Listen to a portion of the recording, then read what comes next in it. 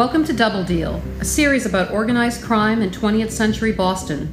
The stories of our central character, Richard Tchaikovsky, the criminals, the crimes, and the law enforcement officers who ruled the streets. Nina and I will be your guides through the darkest streets of Boston, telling you the true stories of criminals, crimes, and lies. Hi, everyone. After 5 weeks of discussing the gangland murders of 1965, we're moving on to the armored car robberies that occurred between 1965 and 1967. Jack Red Kelley, Dad's mentor, loved taking armored trucks more than any other type of heist. It'll be a little more lighthearted the next couple of weeks. We have to cover some of Jack's superstitions and rules that his crew had to adhere to when planning a score, too. No shortage of superstitions and rituals that the boys had to keep in mind, Jack's rules. There's one truck heist that we won't be discussing today. The VA hospital robbery will have its own episode a little later in the season. One of the accused, Ben Tilley, was discussed in our first episode about Jack Kelley and episode 12 about Raymond Patriarca's early days. A few of the robberies we're highlighting today were definitely the handiwork of Jack Kelley and his crew, including Dad, and a couple of others we suspect were theirs too. Well, I think we can say with almost certainty that all of these were planned by Jack. There were many more heists in this period that we decided not to include because the authorities either caught the perpetrators in the middle of the robbery or picked up suspects who later pleaded to the charges. We also left out any that involved violence or kidnapping since neither were Jack's cup of tea. If you haven't listened to our first episode about Jack Kelley and the two dedicated to the Plymouth Mail robbery, you can check those out too. As always, the links are in the show notes. But just to recap, Jack Kelley was in his early 50s and had been committing bank robberies and armored car heists since the 1930s. He didn't rob for the money, but for the mental challenge and the adrenaline rush. And all the time he'd been operating, he'd only been arrested and convicted once, back in 1954. And that was not for actually committing a robbery, but rather possession of $16 of the money that was stolen from the Harvard Trust Company in Belmont, Massachusetts. While he was locked up, Jack recruited a team of men with varied criminal backgrounds, ranging from petty theft to white-collar crime. One of those men was Laura's dad, Richie. In August 1962, Jack, Dad, Sonny, Mello, Roy, and Tommy pulled off the Plymouth Mail robbery. It was the largest cash score in history. The men were subjected to constant harassment and surveillance by the postal inspectors for the next several years. We'll be talking more about that in the next episode. Jack himself took a sabbatical since he was under investigation, but Dad, Mello, and Sonny continued to do smaller jobs, and there was the new addition to their team, Pro Lerner. Dad was still working with the FBI as a confidential informant. He also recruited another member of the team to be an informant for the feds in late '63. When H. Paul Rico was given the assignment of exclusively handling top echelon informants, Dad and the other informant were assigned to Special Agent Gerard Coman. Straight-laced Coman may have been spared dealing with serial killers, but he was saddled with two of the most psyop-practicing manipulators one could ever encounter. Poor Gerard, they broke him. I think H. Paul Rico saddled Coman with them as some sort of revenge for him not going along with the plot against Georgie McLaughlin. Oh, probably. I can imagine Dad calling Coman to set up a meet. Yeah, Gerard, we got to meet as soon as possible. I've got information pertaining to you about those guys you were looking for. And then poor Coman would show up to suffer through some twisted, fantastic story that Dad had concocted. He broke him. And the final straw was Pro in his boxer shorts. Shh, no spoilers. We'll get to that at the end of the season. Oh, what about the Hoover story? So the CI that Dad had recruited was exceptionally bright and a complete nudgenik. A ball breaker was the only thing you could describe him as. One afternoon, he decided he would break the feds' balls. Toting a bag of quarters from one of their heists, he made his way to a phone booth in Belmont. He asked the operator to connect him to FBI headquarters in Washington. When he was finally connected to an operator at the headquarters, he told them that he wanted to confess to the Plymouth Mail robbery, but only directly to J. Edgar Hoover. He was transferred to an agent to vet the call. The agent was convinced by the caller's sincere and patient nature, but still didn't want to put him through to Hoover. Our brainiac CI told the agent that he wasn't going to give the information to a low-level agent, and that if he wasn't willing to put Hoover on the line because he thought it was a joke, it would be the agent's loss. While he was slipping quarters into the payphone like it was a slot machine, the agent gave in and told him to hang on. The caller told him not to waste his time tracing the call, and if he wanted, he would give him the phone number of the phone booth he was calling from.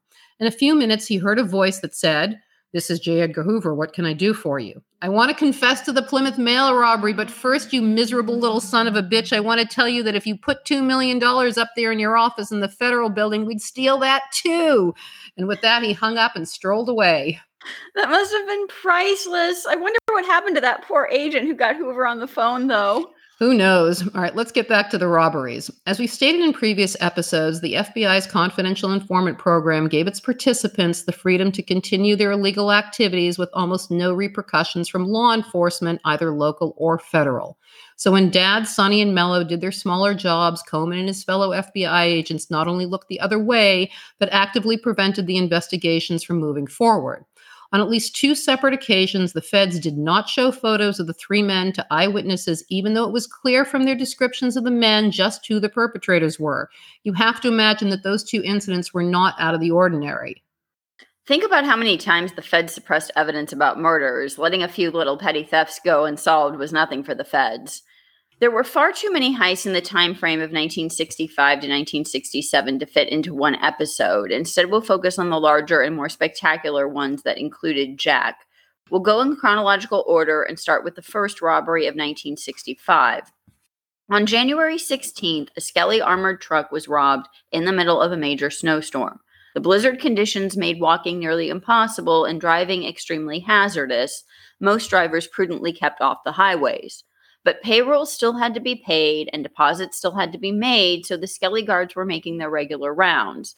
They had already made 14 stops on their route and stopped in at a diner for their lunch break. Witnesses later reported that a man who had been in the diner drinking coffee left as the 2 guards walked in. The diner owner claimed that one of the guards was only an occasional customer and that the pickup car only stopped, quote, once in a while, unquote.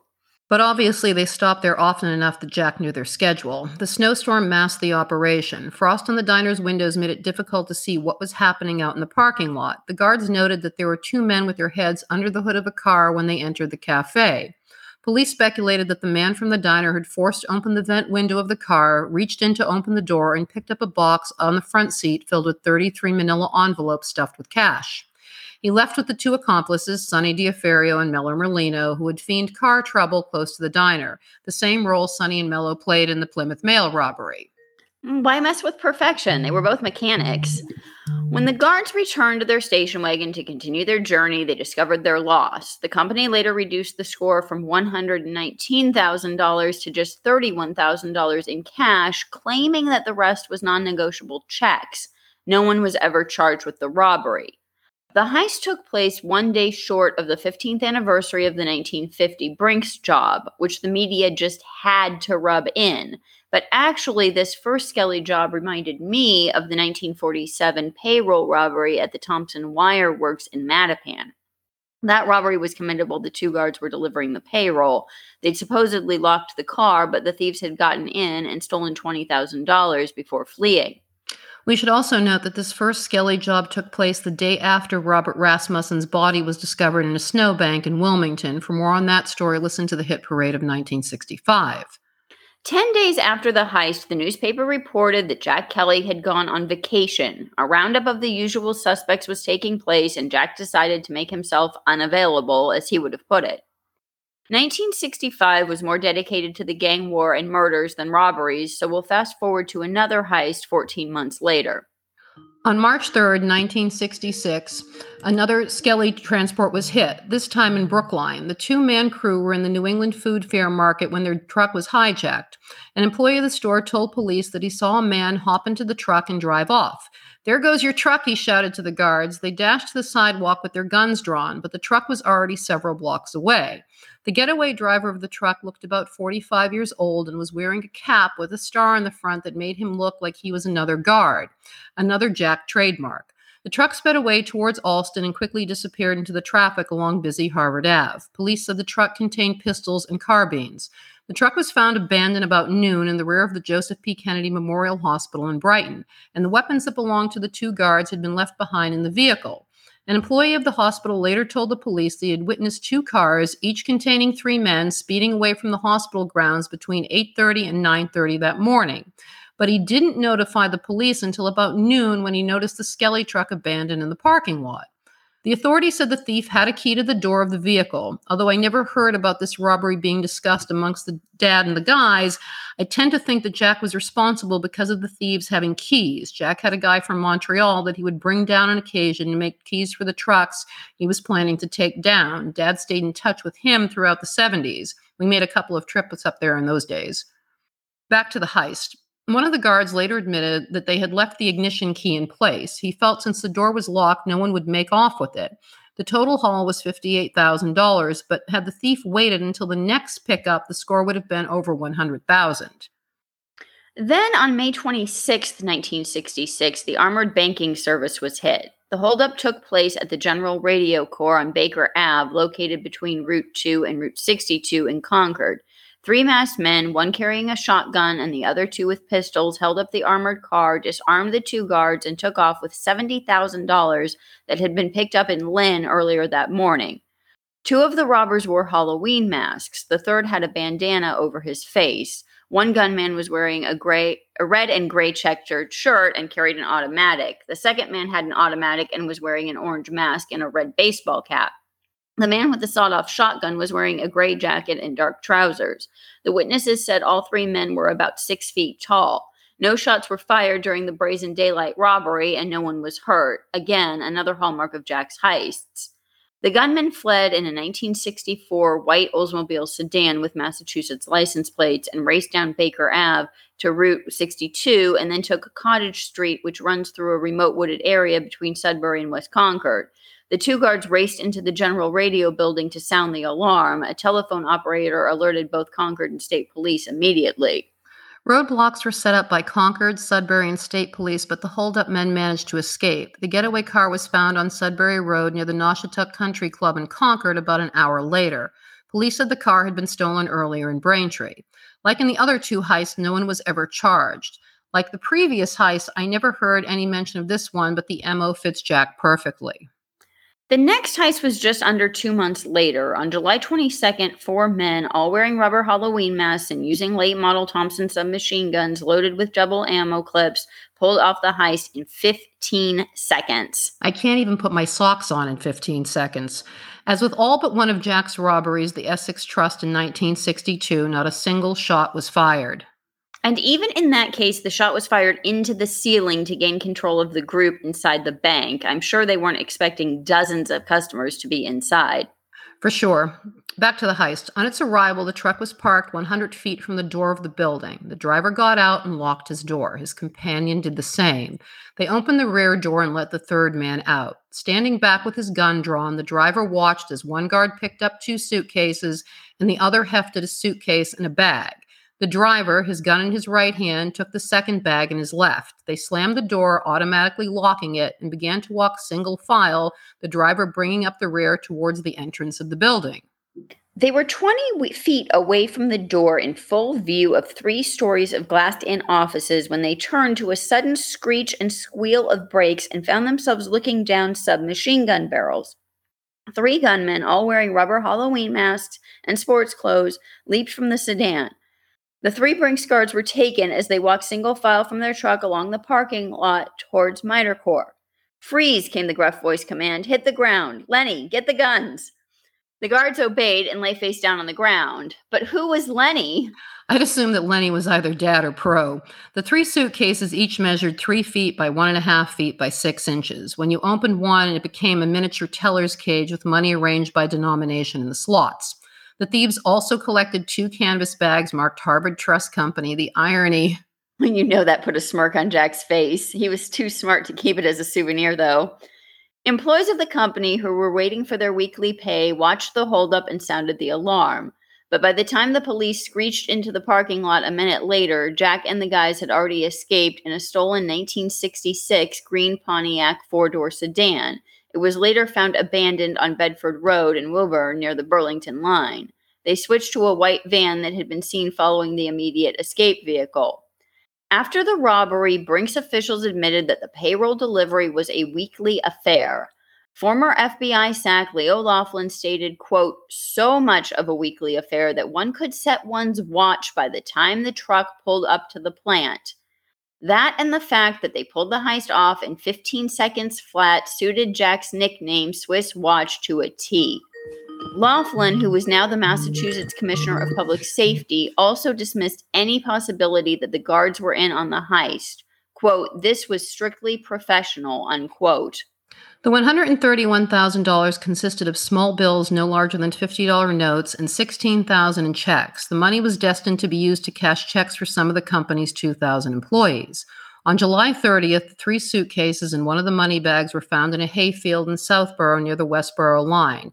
About 100 non-negotiable checks had also been abandoned. Fun fact, Robert Mayhew was staying at the Ritz with Howard Hughes at the time of the Miter Corps heist. For our listeners who aren't familiar with Mayhew, he was the CIA contractor who met with Johnny Roselli, Sam Giancana, and Sandra Trafficanti in an effort to create a plan to kill Fidel Castro. Well, Miter Corp was a subsidiary of MIT and the Defense Department, so maybe he was waiting for his cut. Well, I like to think that some of the robberies committed in the 60s were used to finance CIA black ops. Oh, I agree 100% on that. A total of $350,000 was stolen from banks and armored cars in Massachusetts during '66, the largest being the Miter Corps heist, and 4 days later the VA hospital theft of $58,000, which was transported by the American Banking Service Company like in the General Radio Corp heist. The next robbery on our list is yet another Kelley truck. Like the Miter heist, I know for sure it was Jack and his crew. On April 1st, 1967, 4 men armed with machine guns slipped into the back of the truck, which was parked in Quincy Center, making its final stop of the day at Sandy's discount store, and made off with $386,000. Company policy required the 2-man crew to take turns driving and going into the stores. The 2 guards were standing beside the truck, changing keys in order to swap assignments when the thieves slipped into the cab. When the guards realized what was happening, they fired off several rounds in an effort to stop the thieves from making off with the truck. One of the getaway cars, a green Buick, was described as looking as if it came out of a showroom, led the police on a wild chase through Quincy in an effort to distract attention from the truck. Dad was the driver of that car. Another green sedan. Anytime we run across one of these stories, I immediately think Jack. I agree with you. It had to be another one of Jack's superstitions, Luck of the Irish or something. Poor Georgie McLaughlin happened to drive a green sedan too. Remember Elmer Trigger Burke's attempt on Specs O'Keefe's life, the car fleeing from the scene of the Sheridan shooting, and when Jerry Angelo's car got shot up. Well, I still like to imagine that it was Pro, Sonny, and Mello who shot at Jerry's car. They were probably half in the wrapper and thought they were being funny. But the Trigger Burke connection makes me wonder even more why your dad was so interested in writing Burke's story. When Dad first decided to tell Burke's story, I assumed it was Dad's connection to the McLaughlins. He had been meeting with Armand Mastriani regularly and had endless files about Burke. Armand was the director of He Knows You're Alone, Tom Hanks' screen debut. I think he's directed over 60 films and TV shows. Anyhow, later I thought it was because of Burke's escape from Charles Street Jail, since Dad was friends with Sonny Diaferio, who was charged with helping Burke escape. But since we started doing research for our book in this podcast, I believe the connection might have been Jack Kelley. We both think that Jack was at least involved in the planning of the Brinks heist of 1950. When Burke was brought in to kill Specs O'Keefe, Burke was spotted in a green sedan fleeing the scene of the hit attempt. Georgie's car was impounded even though the plates, make, and model didn't match. I know the green sedan connection is flimsy, but it's a constant theme in Jack's tales. I need to reach out to Armand to see if he recalls anything about why Dad wanted to write a story. Okay, back to the Kelley truck. One of the guards commandeered a car from a woman who had stopped amongst the commotion. Along the way, local police joined the pursuit. Pro was waiting in a white Cadillac in a parking lot in Weymouth. There happened to be 2 policemen parked nearby, and they began chasing the getaway car. But there was a second getaway vehicle there, also driven by Roy. The armored truck was found abandoned in that lot near the Four River Shipyard. The green Buick was found abandoned near the quarry in Quincy with 2 submachine guns, ammo, a stocking mask, toy badge, and a guard's cap inside. Dad took off through the woods, cash in hand. Oh, he must have hated that. Hey, listen, I'm sure when he got home, he had Grandma going over him with a fine-tooth comb looking for ticks or something. The white caddy getaway car was pursued by some 30 police cruisers through Quincy, Weymouth, and Milton, making their way to Boston, where the police lost them in Mattapan Square. Reports came in that the caddy was spotted in the Southeast Expressway heading towards Dorchester, but they were nowhere to be found. The following day, bags containing $17,000 in cash and $77,000 in checks was found in the woods near the quarry. 17 grand wasn't worth going to the can for, and it wasn't like Dad could just stroll out of the woods carrying that amount of money. I suspect he stuffed what he could in his pockets. Oh, yeah. The guard said there was roughly $1 million in total in the truck at the time of the robbery, but even at just $400,000, it was the fourth largest armored truck heist in the U.S. at that time. The heist was carried out with split-second precision, according to the authorities.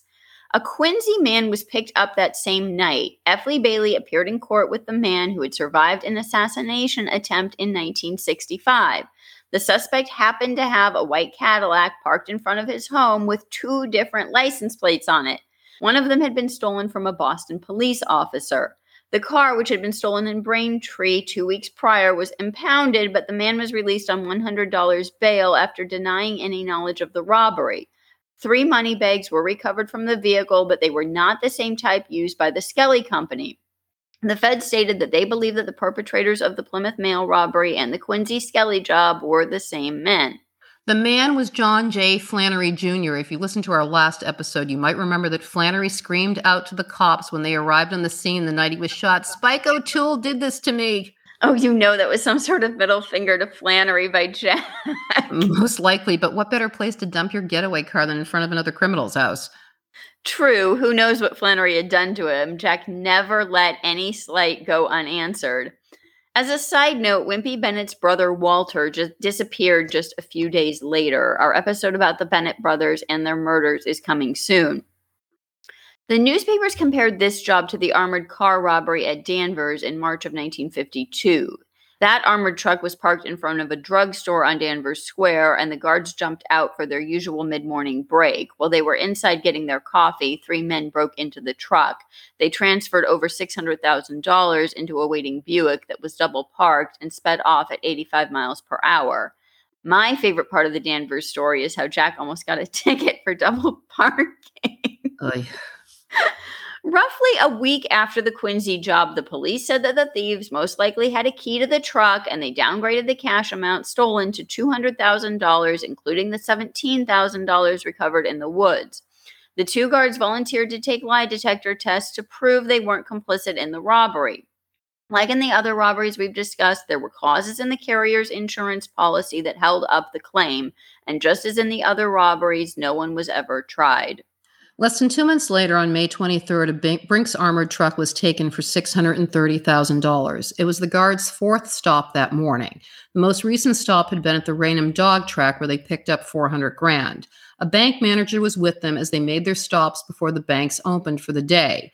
This story I remember very well. It was the second heist that I know of where they broke into a bank overnight in order to break out in the morning. If you want to hear about the other one, listen to episode 15, The Planning of the Plymouth Mail Robbery.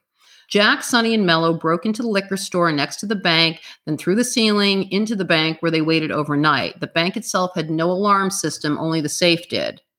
Imagine having to listen to those 2 all night. Jack must have gone through 4 packs of Rolaids. The authorities weren't sure how they'd gotten in, but later admitted that it would have been easy enough to pick the lock. Actually, Jack had used this method at least 2 other times. The Sturtevant job in 1947, when he and his crew came down from the 3rd floor offices of the building and staged their breakout. And the one Laura mentioned where Jack, Richie, and Tommy gained entrance to the Garden City Trust in 1961 by climbing on top of a car that Mello was driving. They used the height to boost themselves into an open 2nd floor window. This time, the armored truck arrived at the Eastside Shopping Center Plaza at 8:30 a.m. The bank manager and one of the guards got out to make the collection while the other waited inside the truck. The bank manager and the first guard were overpowered by the 3 machine gun wielding holdup men as they entered the bank. Jack took the guard's hat, jacket, and keys, went back outside, and knocked on the door of the truck. Thinking his colleague had returned, the guard who had remained in the truck opened the door. Jack herded him into the bank where Sonny and Mello were waiting with the other 2 hostages. The 3 men were restrained with novelty store handcuffs and 2-inch thick adhesive tape that was used on their eyes, mouths, legs, and hands. Reminds me of the Gardner Museum heist and how they were bound and how one of the thieves wanted to make sure the guards were comfortable. The cops had to break into the bank to rescue the 3 hostages. When the guards were interviewed later, they described the leader as 6 feet, 2 inches tall and polite. The other 2 as about 5'7". The shorter two had to be reminded by the taller one to show restraint as they tightened the guard's handcuffs. Classic Jack using Sonny and Mello as the uncivilized muscle. Stop. You know he had to remind them to behave on a daily basis, Oh, I hurting can't. cats. No, I can't even imagine that stress. One of the guards and one of the shorter ones threatened to come back and beat them if the keys to the truck didn't work. The other shorty told them that if they tried to escape, there would be a gas explosion. The bank manager reported that they waited about 5 minutes before calling for help. They were able to break the tape off their legs by kicking their feet. Once their feet were freed, the three men began to kick the walls. It was about 50 minutes before they were freed. The Brockton police had to break a window to gain entry to the building and rescue the hostages. The guards' guns were found in a cardboard box in the cloakroom. In addition, the cops found an empty whiskey bottle, empty potato chip bags, and other snacks. Jack had a strict prohibition against any alcohol being consumed the night before or the day of a heist. They were only allowed coffee or juice the morning of a score. Jack didn't want any puking thieves if something went wrong, but leaving behind false clues was a great idea. When they were planning a job, they also had to adhere to Jack's road rules. We talked about that in our first episode, but a few of them were preserving all the bird shit that landed on the stakeout car and no hearses or fire trucks allowed to cross your path, even if it meant illegal U-turns. Imagine dealing with that for weeks or months on end. As for the false clue, it was perfect. A clerk at the liquor store claimed that two men had purchased the whiskey from him on Monday evening and that he could identify them. But of course, that went nowhere. Back to the heist. Jack, Sonny, and Mello took off in the armored truck. An eyewitness later reported that they had difficulty driving it. He said that the truck left the parking lot smoking and bucking. It went out Sterling Road to Center Street and stalled at that intersection. It turned right onto Center Street, and 200 yards later, it stalled out again. Smoke was pouring out from under the hood of the truck. He must have been cursing Sonny and Mello the whole time. Jack turned left onto North Quincy Street, drove about 2.5 miles to Chestnut Street, just over the Brockton line in Abington. He turned off of Chestnut Street only to happen upon an Abington patrolman. The policeman was ordered out of his vehicle and told to lie face down behind the car. He was relieved of his service revolver and the radio was ripped out of his cruiser. While the men transferred the money from the truck to the getaway car, the cop heard them arguing about whether or not they were going to take them with them. But of course, Jack had no intention of taking a hostage, and they left him lying there. Jack hadn't bothered to tie him up, so the cop got up and raced into the street as soon as they drove away. He was able to flag down a trucker almost immediately. The trucker called the cops, who arrived within 5 minutes. After the Abington patrolman incident, Jack dumped the truck nearby, leaving behind $7,629.40 in dimes and small bills. Witnesses reported seeing a cream-colored two-door getaway car. Jack left the key ring he'd taken from the guard hanging out of the lock of the rear of the truck. Over the course of the following week, authorities announced that they were seeking 6 suspects, but as usual, nothing ever came of it. Like in some of the previous robberies, the insurance companies were looking for clauses in the contracts with the armored transport companies in an effort to avoid paying out the exorbitant claims. There were 7 armored car heists in a 28-month period that occurred in eastern Massachusetts. Not one of them was ever solved, and actually only one case made it to trial in a 17-year time frame, and that was the Brinks heist of 1950. I wouldn't count that as a solved crime, but rather one that was successfully prosecuted. Well, as we both said multiple times in this series, it is highly doubtful that the men convicted of the Brinks heist were actually capable of planning it, and I still question whether any of them actually participated in it, looking at their previous records and their abysmal success rate. Too many doubts for me to believe it. And as we've seen, the government really wasn't interested in solving crimes, but rather pandering to the electorate and acting like they were doing something. Actual guilt wasn't an important factor. The Massachusetts State Senate had proposed a bill just before the Brinks heist on May 23, 1967, that would boost the security of the armored carrier services. That bill passed without objection. According to Dad's stories, Jack had decided to take down multiple trucks as the Plymouth investigation had ground to a halt. The papers had announced in March of '67 that a grand jury had been convened by the federal authorities. Indictments were being sought, and Jack knew he was at the top of the list, and he also knew that the Postals and Feds were no longer investigating him and his crew. A few months after that last Brinks heist, Jack was charged, along with Tommy Richards, Sonny Diaferio, and his wife Patty, for the mail robbery. That would put Jack out of action, but not for long. There will be more to come about that in a few weeks. Next week, we'll be discussing the endless Plymouth mail robbery investigation and the mutual harassment that was taking place between the suspects and law enforcement. Thank you guys for listening. Sorry for the phone ringing in the background somewhere in between the episode there. My office was calling. Anyhow, our merch shop is up and running. There's a link in the show notes, and you can find it on our website also. Hope you listen again. Bye. Bye.